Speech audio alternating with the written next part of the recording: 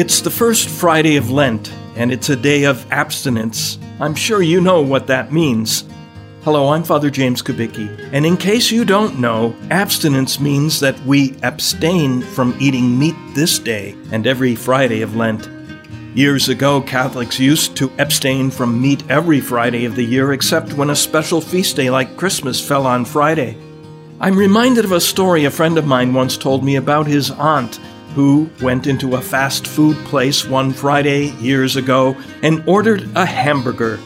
She caught herself and then caused the server some confusion by saying, "No, wait, it's Friday, I can't eat meat, so make that a cheeseburger instead." What she meant to say was a grilled cheese sandwich.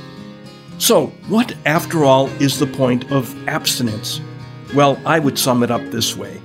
Abstaining from meat is one way that we deny ourselves something and show that we take seriously Jesus' words at the beginning of Mark's Gospel. The kingdom of God is at hand. Repent and believe in the gospel. By practicing some self-denial, we're saying that we are serious about repentance, about reforming our lives.